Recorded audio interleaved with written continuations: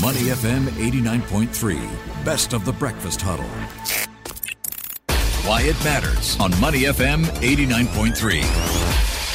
Money FM 89.3, good morning. It's the Breakfast Huddle. I'm Elliot Danker. It's time now for Why It Matters. And we've been talking a lot about how the metaverse is the future. It involves wearing a headset that transports you to anywhere you want to go, virtually. You can do it at your own time or at home. And not only will you be able to watch something when and where you want to, but you'll be able to be where and when you want to in that sense. But there are a couple of legal issues, and maybe more than a couple of legal issues, worth watching out for. For example, in connection with the metaverse, things that are tried and true intellectual property issues, not unique to the metaverse. Many have a unique spin given the unexplored legal terrain with regard to this technology. So who the heck should be governing the metaverse? Well, let's try and get some answers with Nathaniel Lim, the co-founder of Avium. Good morning, Nathaniel. How are you? Hi, good morning. I'm really excited about this conversation. But first, just to set a bit of a street cred, you are going to be a speaker for a panel on the ethics and public policy of metaverse design at the Tech Law Festival.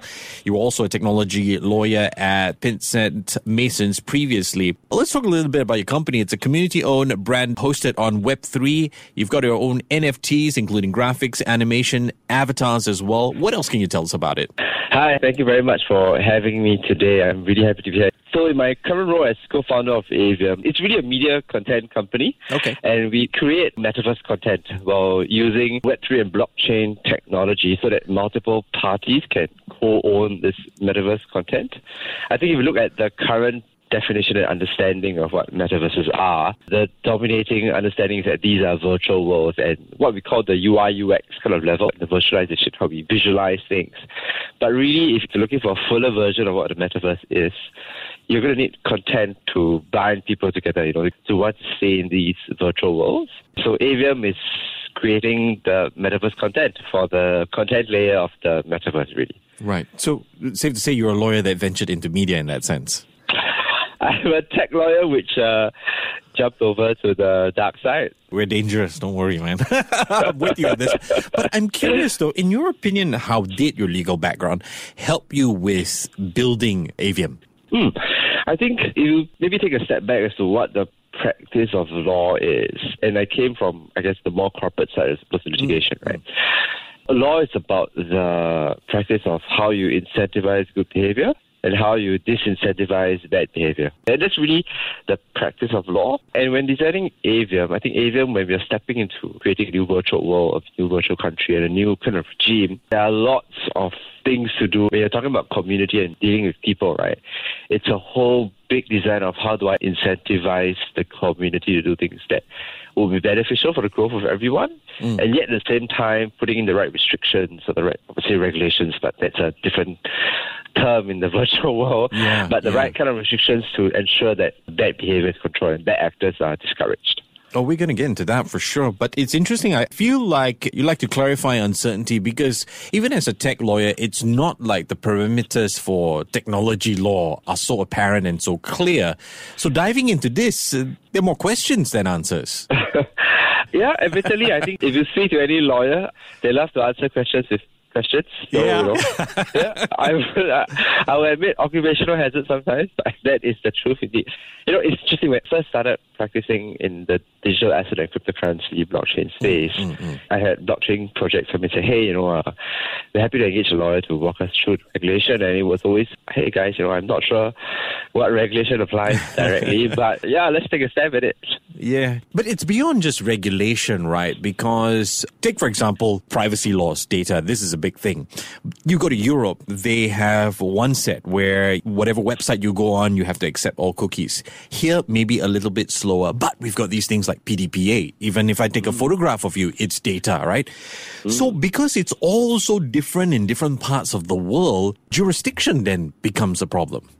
Yes, I think the question of jurisdiction from a virtual setting It's a hard question, which I don't think there's an easy solution. If you look at jurisdiction at what we call sovereign states and the enforcement of law, traditionally, enforcement has been done when you're within a territory, right? The state is a sovereign state, and there's a way for the state to enforce its rule on its citizens and its people because of its force. Yeah. And in the virtual world, when you have not so clear physical boundaries, I think sovereign states are going to ask themselves really hard questions between who has sovereignty over the activities that run in a virtual world. And I think from a conflict of law perspective and how there's an international need to respect boundaries in the physical sense, how does that translate to the virtual sense is a hard question. Yeah, almost impossible to answer. And trust me, some clown is going to say, well, then let's have virtual extradition laws. I can hear the gears turning, man. I'm sure literature and academia is going to come out on how to solve this, but it can't be solved that way. I mean, there's even I'm interested to see where this goes to. I mean, there's practical application as well, and the long-standing practical question has always been: if you're talking about the internet, right, that information highway, why do you have country jurisdictions? Why can't it be a global sort of internet law? Have you ever faced that question? I have, and this is something we call the harmonization of law. Territories and countries have tried their best to see how can we harmonize law so that it's easier for people to cross borders, to conduct business and do things together. But I think state sovereignty has always been a question. I think who starts that standard, who leads with that standard, who chairs the committee, who gets the biggest say. I think state sovereignty has always been a very sensitive issue. These are some obstacles and friction as to getting this whole global kind of standard. Nathaniel, in true colonial style, let's try and create our own case law. So this is the scenario. A metaverse created by a Singapore company, right? The server is in the United States. They host two participants, one in China, one in India. These two guys decide to have a quarrel. Which jurisdiction is governed here? Okay, I think to answer this question, the first thing you can draw down is that there are multiple parties that could be subjected to different laws, right? I think let's take it from a traditional law framework first before we jump into the more nebulous virtual law kind of setting. I think in the physical world, activities conducted within the boundaries of country, I think those parties continue to be subjected to them. Right. So, for example, a Singapore company, if I'm operating in Singapore and my activities and, my directors are here, my employees are here, my activities are then subject to Singapore. Likewise, if I service in the US, the traditional understanding now is that if my data is there, for example, then I'm subject to US laws, of course, and how I conduct the data that exists within that server. Ultimately, when people participate in a virtual world, for example, there are terms and conditions which you sign up to say, hey, I want to use. So, for example, if you use Facebook or Meta now, then terms and conditions govern, and they state what is the governing law which govern the activities there. I think from a physical world, there are a number of solutions which the legal scene has tried to cover, and we apply what we call first principles. I think the harder question is when there's an absence of laws in some of these countries, whether or not in the virtual world an independent standard should apply, or whether it's fair to just go back to contract as to terms and conditions, or whether that is sufficient to maintain a virtual state or a virtual metaverse. I think bigger things that we need to look at as virtual worlds and metaverses become more and more prevalent in our lives. Would it be correct to ask the question, does duty of care apply, say, for the service provider? I know it kind of crosses into the law of tort, but as you were explaining that, I was kind of thinking you might face similar disputes with regard to online shopping, and that's something that the metaverse will have. Cyberbullying as well. I mean, duty of care to the person behind the keyboard. Surely some kind of a suit can happen there as well. I'm just curious. I think this is a public policy design question. I think if you look at traditional application of duty of care, one of the limbs required to establish an action in duty of care is that, there was a clear assumption of duty of care. And I think many lawyers and many companies which engage lawyers to draft their terms and conditions, but I think currently there isn't, and they can disclaim it, but whether in these designs there should be an assumed or implied duty of care regardless of, what they do. When we look at the metaverse, naturally, it's going to require a lot of investment, technology, processing power.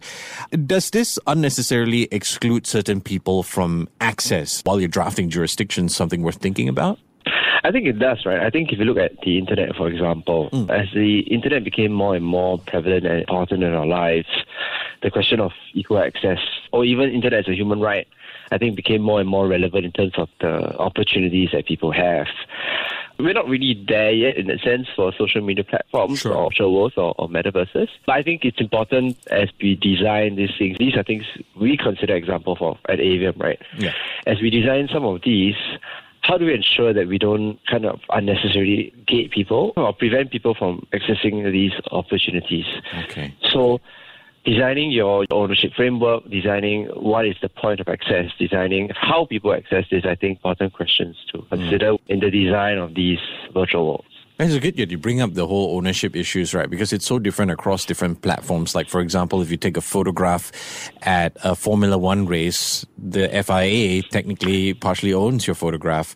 But on, say, something like Instagram, this question of ownership has been brought up a lot. People stealing your content in that sense.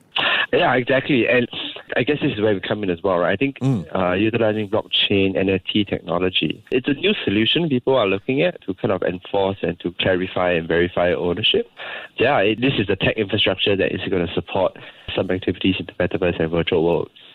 But as far as, at the end of the day, we started the conversation with how do you build this tech infrastructure? How long more do you think it's going to take before we have this legal framework? Because with the speed that these virtual things and digitalization is moving, metaverse will probably be up before we have the framework. Definitely. I think there are going to be layers to the metaverse, and as we stack these layers, we get a fuller picture of what a full metaverse really is. And I think right now, if you see what people are focusing on, and these are disparate technologies developing independently, right? Yeah. I think metaverses, as a start, virtual world, like I said, at the start, visualization. Yeah. What's the tech, AR, VR, how do I ensure internet speed, persistent people, or synchronous activity within the metaverse? I think tech is running on that. I think that's the visual kind of layer.